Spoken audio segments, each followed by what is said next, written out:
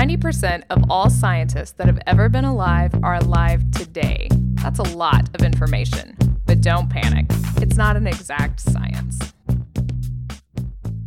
Hey, Shannon, how are you? Doing pretty well. It's been so rainy here. I feel like I live in the Pacific Northwest, and I love it more than anything. It's been pretty rainy out here as well. We had some hail this week.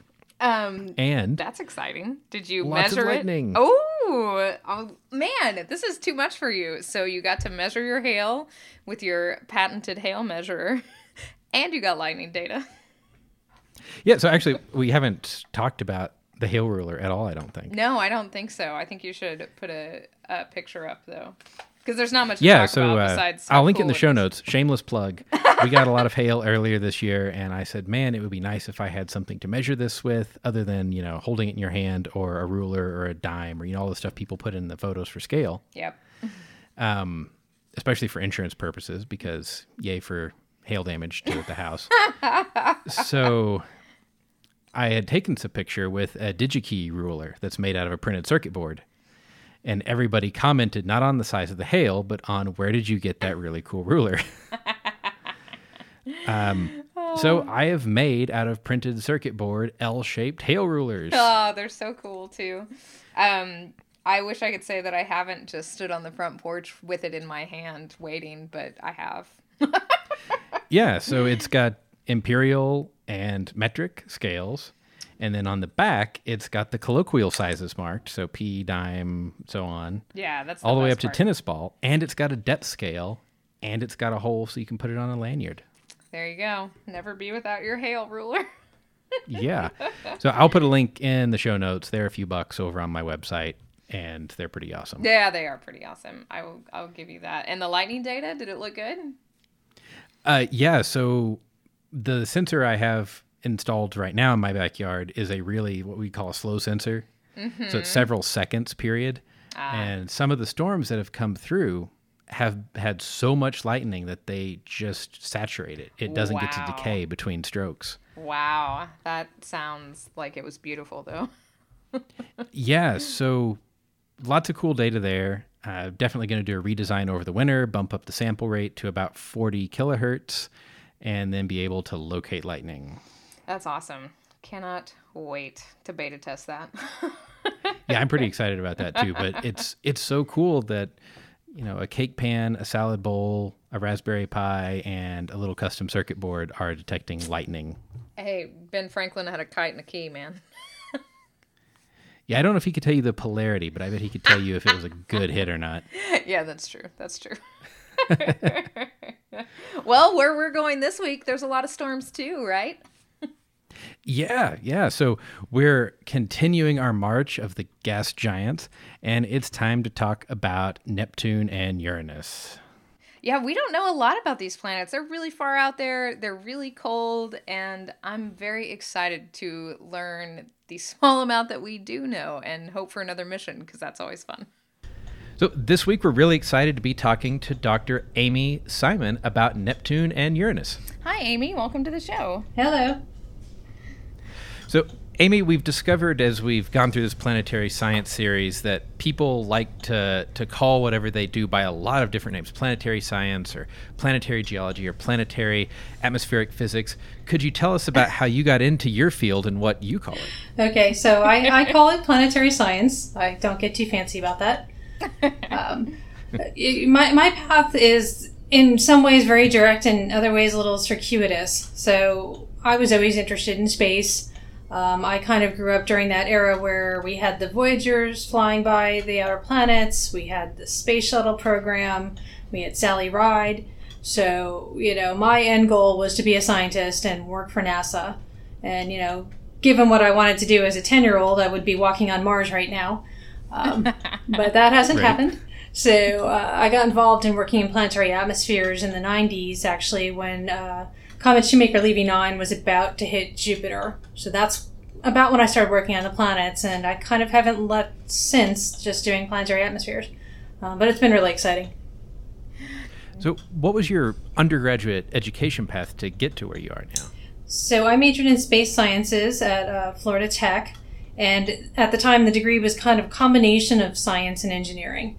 So I got a lot of background into how a spacecraft works, into planetary celestial mechanics, all those nuts and bolts behind a mission, and not just the science. And I think that's actually served me really well in my career, because a lot of what I do now is robotic exploration. Yeah, it seems like people usually come at it from the other direction of doing the science, geology or meteorology, and then going and learning the spacecraft stuff later. So that's pretty interesting. Yeah, it gives me a different perspective, which actually makes it much easier to talk to the engineers. I'm not one of the crazy scientists that want unobtainium. I understand the limits. I find... and those of us that design equipment greatly appreciate that. Yeah. I was going to say, talking to engineers is a life skill most scientists need to hone better. That's yes, for sure. Yes, indeed. So when you said you were captivated by Shoemaker Levy 9, as I think, we all were, is that what led you to sort of the outer gas giants versus the inner rocky planets? It is. I was invited to join the Hubble Space Telescope team. I was a graduate student, and my advisor got me working on some of the early Hubble images before the impact. And suddenly, here's this really interesting planet with all these changes on it and clouds and neat features. And then, of course, we had the full week of comet impacts and getting to know those clouds and memorizing all the things going on. And I kind of never looked back, because, I had these beautiful, turbulent, swirling atmospheres, and they're different every single time I look at them. And, that's just so exciting. And there's a lot of atmosphere out there in the gas giants, right? Yeah, there is. I think when we were talking, we were interviewing people talking about Jupiter and Saturn. It's very disappointing for a geologist. Because... yeah, it's all meteorology, but that's okay for me. But most geologists, I think, are a little sad about that. Yeah. So then how did you get to working on Neptune and Uranus? So I worked on the Galileo mission to Jupiter, and then the Cassini mission to Saturn. And so the next logical follow-on behind those big flagships would, of course, be one to Uranus or Neptune. But I was involved with the Decadal Survey, which is when the group of scientists essentially get together to determine the priorities for the next decade. And the decade we were looking at was the one that started in 2013.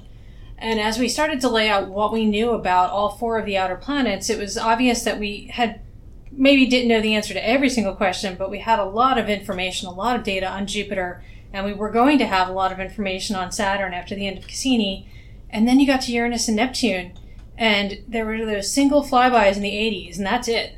And it was like, wow, what are we missing out here? There's no doubt going to be great things to learn about the atmospheres and all those moons. So, in my mind, it's kind of the next logical step. And while I do a lot of research still on Jupiter primarily and some on Saturn, I've gotten much more involved in doing Hubble and ground-based observations of Neptune and Uranus. So for me, it's kind of the next logical progression. So I don't want to get too far ahead in our questions here, but this is a good time. What is next then? Because we don't know a lot about those. I feel like, Cassini and Galileo and Juno were so awesome. So what's planned for Neptune and Uranus then? Sure. So to keep in mind, it takes a long time to get one of these big missions together. And if you look at Cassini, it was first conceived of in the 80s, right, after the Voyager flyby, and it didn't launch until 1997. There's a pretty big gap there. So we've been talking about this for quite a while, and in the last decadal, the next priority mission after starting the Mars sample return and going back to Europa was to do one of the ice giants. So that's already in our decadal. So we've been doing follow-on studies to look at how feasible it is. What could you do? Can you get an orbiter out there? What can you do to get the maximum science? Excellent. So you said that we didn't have a lot of information on these now. We just had the flybys and then, of course, the ground-based observations. Going back to the beginning of these planets, what do we know about their formation?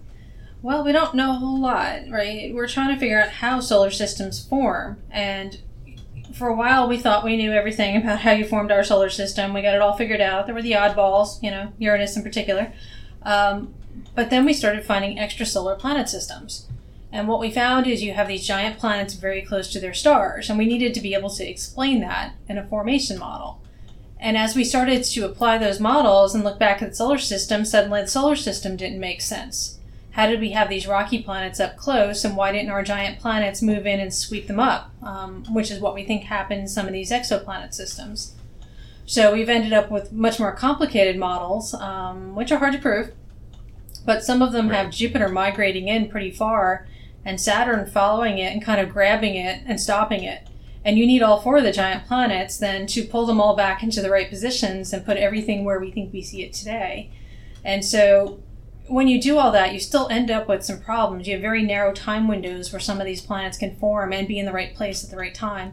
So there's a lot we still need to understand about exactly where they were and when they formed in order to make that model work even for our solar system. So that's why it's still a little bit of a, we don't know how and when they formed. It seems like that's a pretty easy trap to fall into in any science, to say, that we're the special case in the generalized model. But I didn't know that there was still that much uncertainty about how this process happened in terms of the timing and everything. Well, we're talking billions and billions of years ago, which of course there's no record of, unless you can get certain measurements on each of these planets. But the biggest problem you have in any model is the solution unique? You found something that fits, but is it the only thing that fits? Right. And that's where you run into the problem. And that's when, again, you look at these other solar systems, go, wait a second, that can't be right. So, we're always still learning, and hopefully we'll get to the bottom of this puzzle. I will say that the super planet crash that's posted on the astronomy picture of the day, that fun thing where you can put planets in and try to build the solar system, it's really hard. It's hard to do.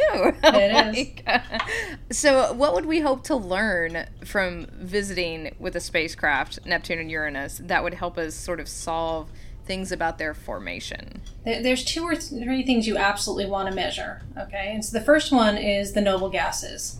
And the noble gases, hydrogen, helium, argon, not hydrogen, sorry, argon, xenon, neon, are nice because they don't interact with anything else. Right. And so if you can measure their abundances, they haven't changed over time the way something else will, like carbon, which can be pulled into methane or CO or CO2. And so when you can measure the noble gases, those are very specific to when and where they formed in the solar system. And helium gets tricky. Helium and neon can both rain out. And so you kind of need the suite of all those noble gases. The other thing you need are thermal measurements. You want to know what the heat balance of the planet is, how much sunlight it gets, and then how much heat it radiates off. And when we look at our giant planets, almost all of them have extra internal heat, which is left over from when they formed and as they're cooling down, except for Uranus. Uranus doesn't seem to. On the other hand, Neptune seems to have too much. And so to explain that, we need to understand what's going on with helium rain, again, those noble gas abundances, but also how old they are. So those 2 pieces of information together tell you quite a lot about when and where things formed. So those are some of the key measurements that we'd really like to know. Could you get those measurements remotely from an orbiter, or would you have to have something inserted into the atmosphere? Obviously, that'd be the best, but... Well, for the thermal measurements, you can get that from an orbiter or flyby. Right. You need to see the reflected light on the lit side, and then you need to see the thermal on the dark side. So that you don't want to do from inside the atmosphere anyway. The noble gases you have to get into the atmosphere because they aren't reactive, so we don't see any signature of them whatsoever when you're looking from the outside. Right. Okay. So you said that Uranus and Neptune were weird in terms of this not enough heat and too much heat, but there are a lot of other things strange about them as well, right? Oh, absolutely. They're kind of the extremes of the solar system out there. So Uranus is tilted way over on its side, which, of course, is just weird. Anyway, I don't know how you do that with a giant planet like that. You kind of need something else really big to hit it and knock it over at the right time. Because if it all formed at the same time as the solar system and wasn't somehow collided like that, it should be rotating in the same plane as everybody else. So the fact that it's tilted over is just really hard to explain. We also have very weird magnetic fields out there. And so we're used to this idea of a magnetic field being formed by a molten interior, right? A molten metallic kind of layer of some sort. But you're used to a North Pole and a South Pole. And they're directly aligned in the middle of the planet because that's where your fluid dynamic layer is. And that's not true in Uranus and Neptune. It's off to the side a little bit. And again, I have no idea how you form something like that. You know, there's just a lot of mysteries in these weird little planets out there that, you know, we need more data. We need something that can measure the magnetic field in detail. And then, of course, as I say, this thermal balance, the gravity, something to make us understand the internal structure and how you can get these sorts of scenarios. And so when you said that Uranus is tilted way over, we're talking tilted almost 90 degrees, it's just right? past 90 degrees, actually, yeah. And how inclined is the magnetic field to that? Is it, you know, at a 45, or is it closer to a north-south dipole than that? It's how offset it is from the actual rotational pole. I think Neptune's about 30 degrees. Off the top of my head, I don't remember Uranus's. But it's not just that it's tilted, it's that it's literally not centered on the planet. It's pushed over to one side. Oh, wow. Yeah, it's really strange. Yeah. That's a problem. Does it still act like a dipole, or? I think it does have a little bit of a quadrupole moment to it because of that, Really? but yeah. Oh, that's terrible. And being offset like that would probably have some pretty serious implications for any solar shielding as well. Yeah, I'm kind of, they're extremely complicated. They make what they call spaghetti plots, similar to seeing like hurricane tracks. I mean, it's this tangled mess of magnetic field lines. It's really impressive. Your compass would be a mess there. Well, it's like our almost 90% dipole field here on Earth. The spaghetti plots still look terrible, so I can't even imagine what like Uranus's would look like. So when you're talking about the atmospheres and you're studying them, and you've got this over 90-degree tilt, I mean, what does that mean for atmospheric dynamics? Yeah, it's really strange. So you get half a year where, the sun is at the North Pole or the South Pole, with right. the equinoxes in between. When Uranus went into equinox the last time, we were actually really excited to watch that and see if we got more storms, because suddenly the equator is what's getting all the heat. And we did. It wasn't immediate. There's always a little bit of a time lag. But generally, Uranus is pretty quiet compared to Neptune. We don't get as much of the storm outbreaks. We're still seeing storms, even though it's away from equinox now. But yeah, it's just really, really sluggish, I guess would be the way to put it. It's got a sluggish atmosphere. Is that just its proximity to the sun? Well, okay. Well, no, you said Neptune is still... Right, Uranus is closer than Neptune, and Neptune has more, so... Yeah, no, I realized that as soon as I said that. That's really strange. Huh, okay. And so you had mentioned a hydrogen rain. What do we think the primary cloud types and precipitation types are? On all the outer planets, of course, it's pretty cold, and they are primarily hydrogen atmospheres. So the clouds that you see are really trace gases. On Jupiter and Saturn, you're seeing ammonia ice for the most part at the top. For Saturn, that ammonia ice is a little bit deeper even because it's a little bit colder, so that's why Saturn's very hazy. You've got more of a haze over that cloud layer, but occasionally you'll see storms pop up. But again, they're more likely going to be ammonia ice. When you get out to Uranus and Neptune, it's so cold, the clouds are much more likely to be methane ice. So you go through this series where whatever can condense out condenses out, and as the planets get colder, that goes down deeper, and the next thing condenses out, and so on. So those upper clouds are probably methane ice, and you might get some H2S ice as well, hydrogen sulfide.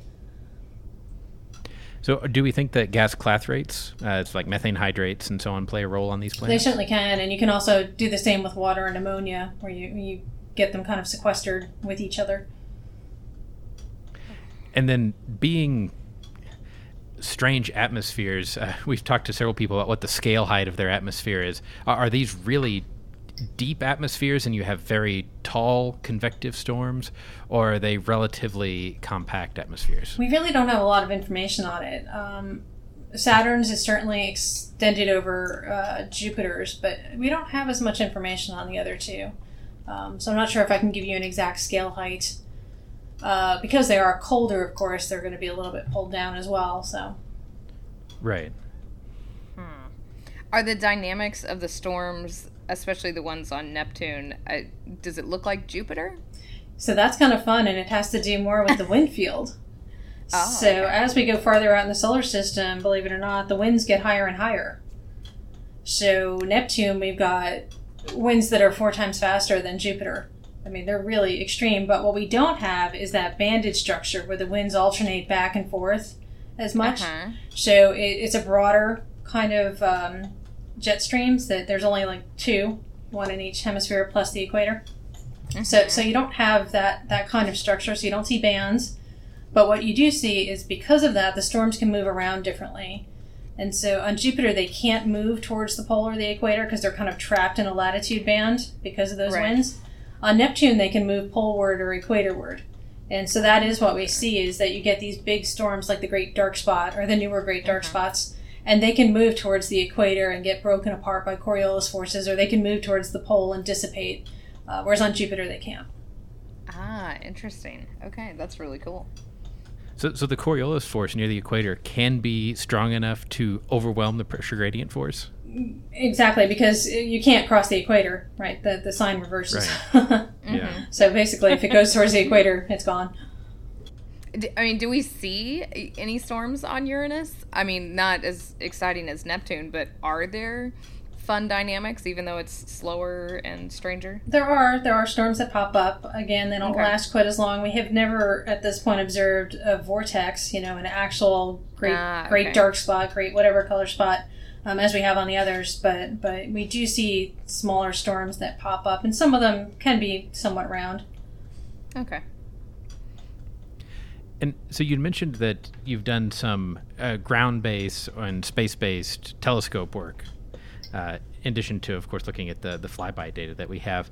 What kinds of techniques can we use with ground-based telescopes, and what can we learn from those? So from the ground-based telescopes, we're doing a lot of infrared in particular. For one thing, we get adaptive optics, which gives us exquisite resolution even in the infrared for these extended planets. So that works really well on Uranus and Neptune. But also you get the maximum contrast in the infrared, particularly around the methane wavelengths. So you can get the clouds to go very bright and the planet itself goes almost black.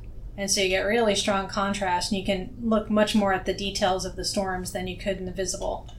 The visible is challenging from the Earth unless you can get... There's newer versions of adaptive optics that they're trying out in visible to try to get higher resolution. But at the moment, it's Hubble for the most part for the visible. So on Neptune, when we discovered this new Great Dark Spot a few years ago, Hubble was the only one that could see it because it was the only one that could see the visible wavelengths to actually see it was dark. Everything else was in the infrared, so you just saw the bright clouds. So are the adaptive optics these big multi-part mirrors where we can steer each one? Is that the technology that we're talking about here, or is that something different? It's the same idea. There's a couple different versions of it. That's one. There's some where it's a single mirror, but it has little actuators underneath it, and it literally will push and pull the mirror at a very high rate. And so they track a guide star or a laser guide star, a made up point source, and they can watch how that's changing and force the mirror to adjust really rapidly to make that back down to a point. And that's essentially how you do it. It's a little tougher on the planets because they're extended objects.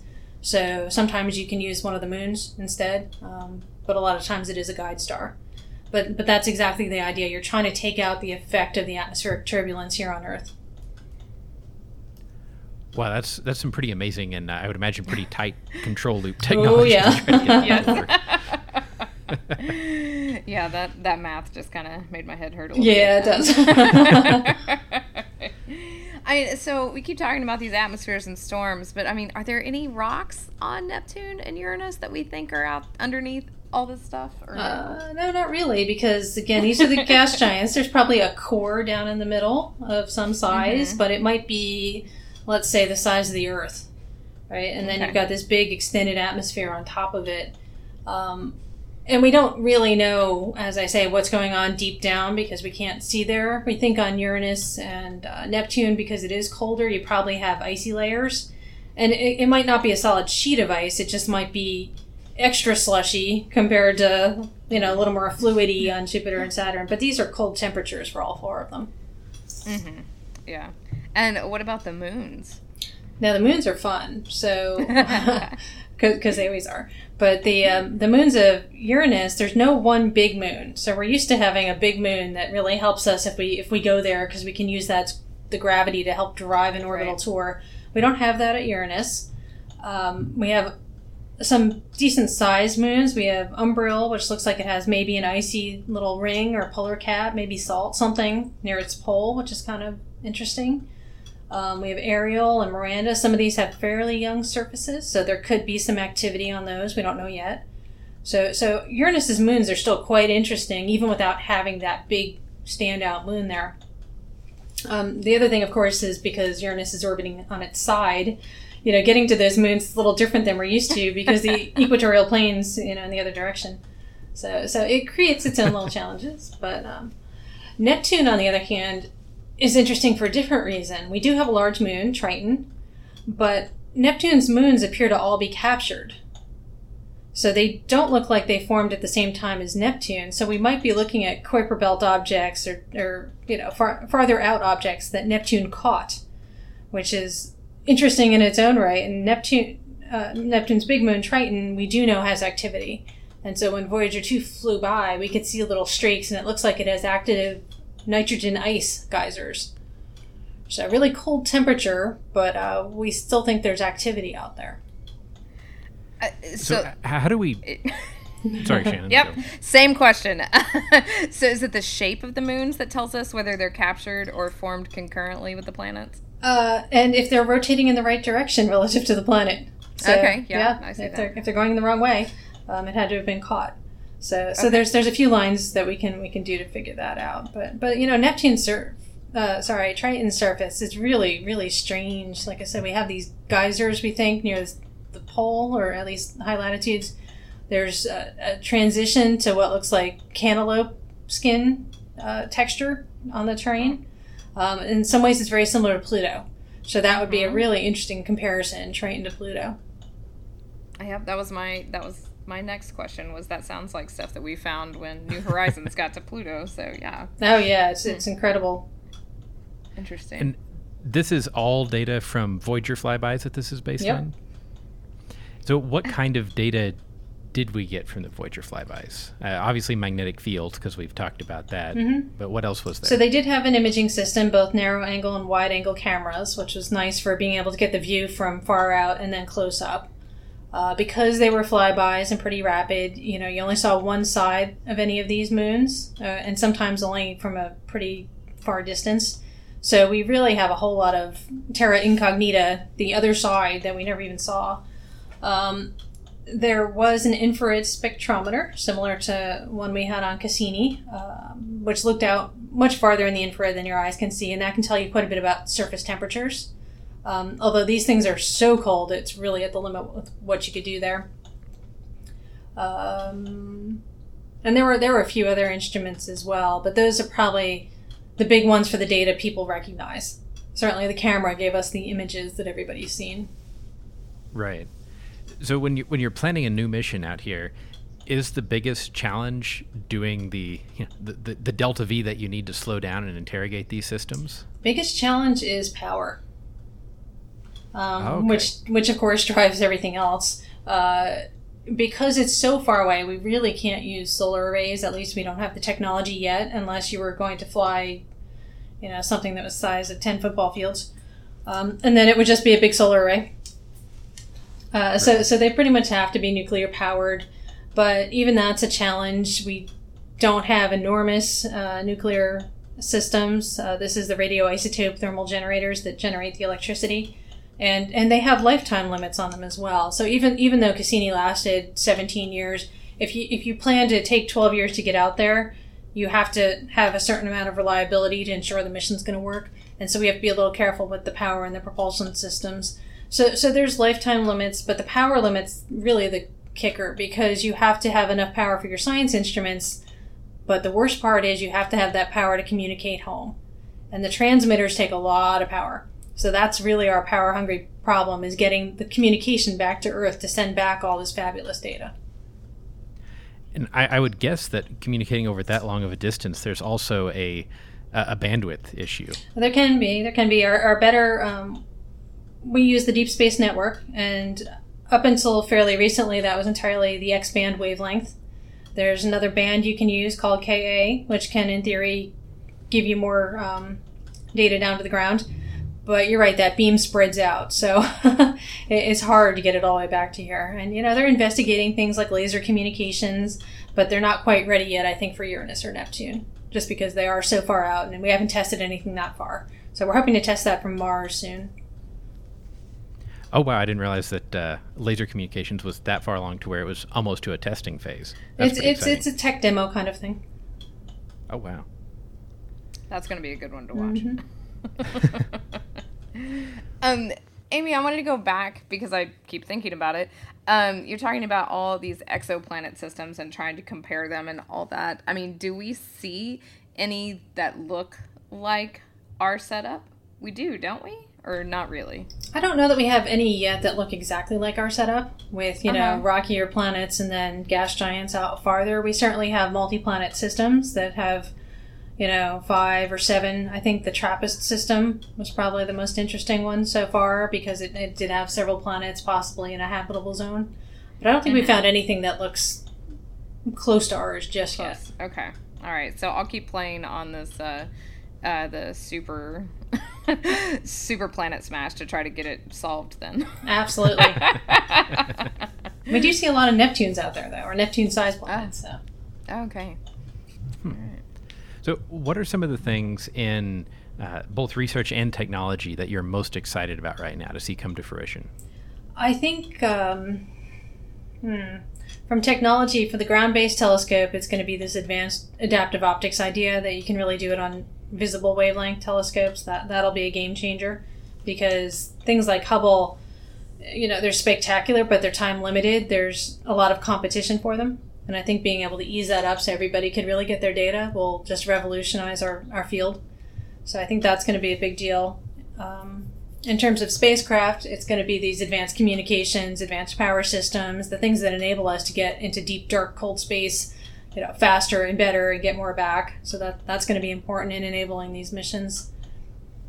And then research-wise, I think there's a lot of stuff going on right now. We're starting to look at Neptune and Uranus as if they were exoplanets. So we've done some observations where we use the Kepler Space Telescope, for example, to observe the light curve of Neptune and Uranus and say, what would we know about them if we didn't know anything else? And that's been kind of interesting because, of course, we have resolved data of them. And if you look at the light curves, you see they're really variable.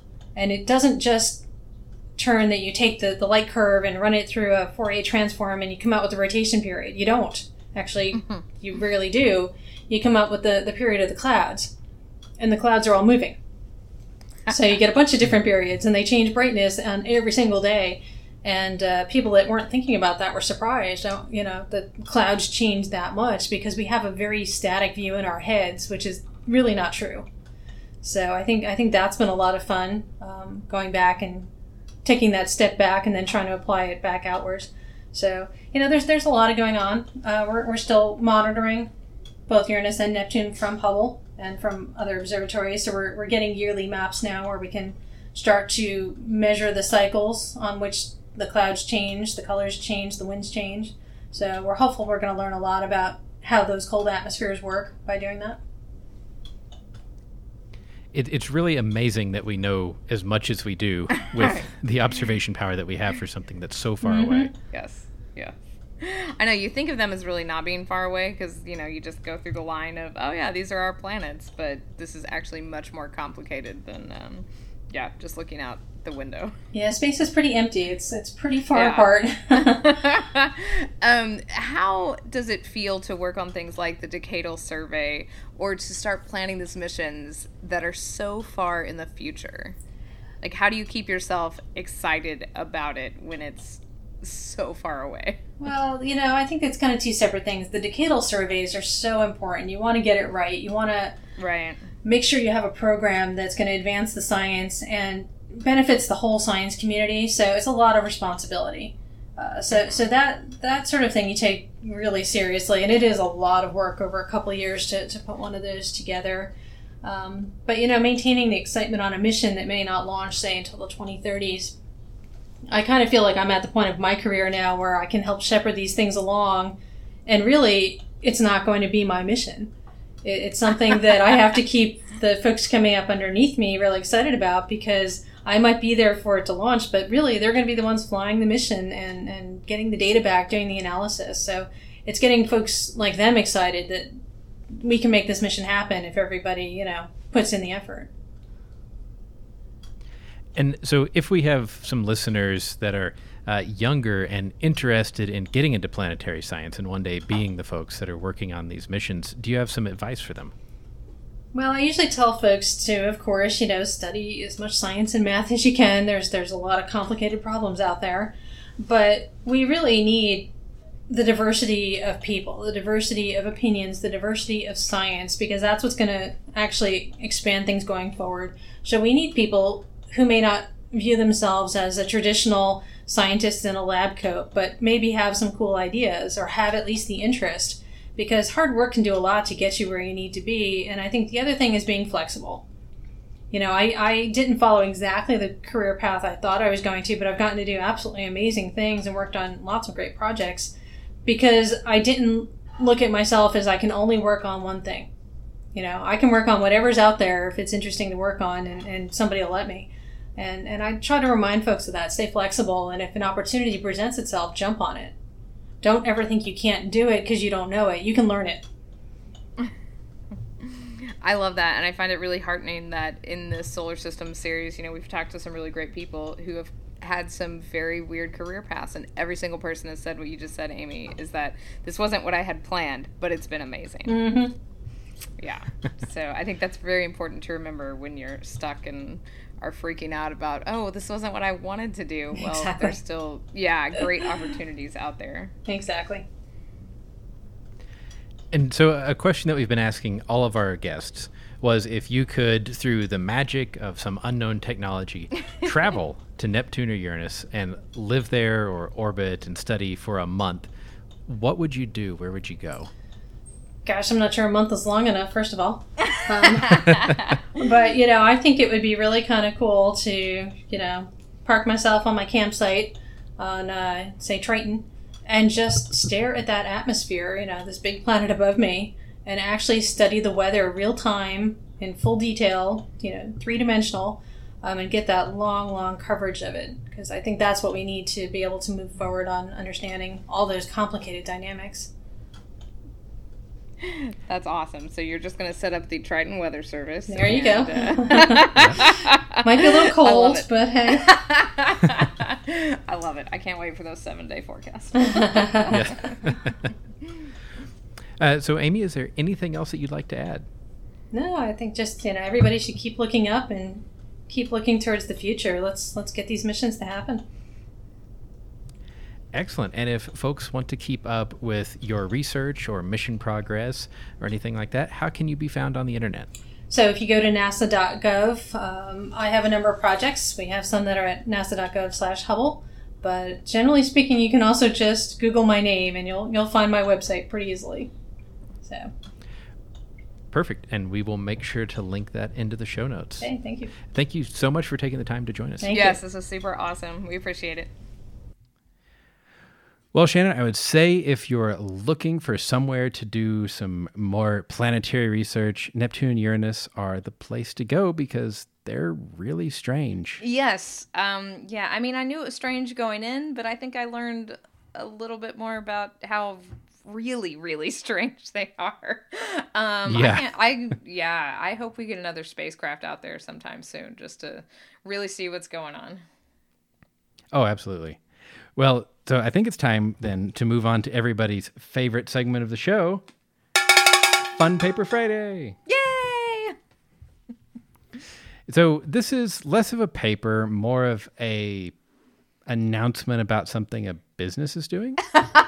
Yeah, okay, so it's not a fun paper at all, but I figured we had to talk about this. And this is probably old news, really, but I just found out about it, so that makes it new and exciting. And this is what a certain company called ALE, A-L-E, which is obviously what drew us to it, has planned for the 2020 Olympics, but they're actually sort of starting this a little bit early, and it has to do with some manufactured space excitement.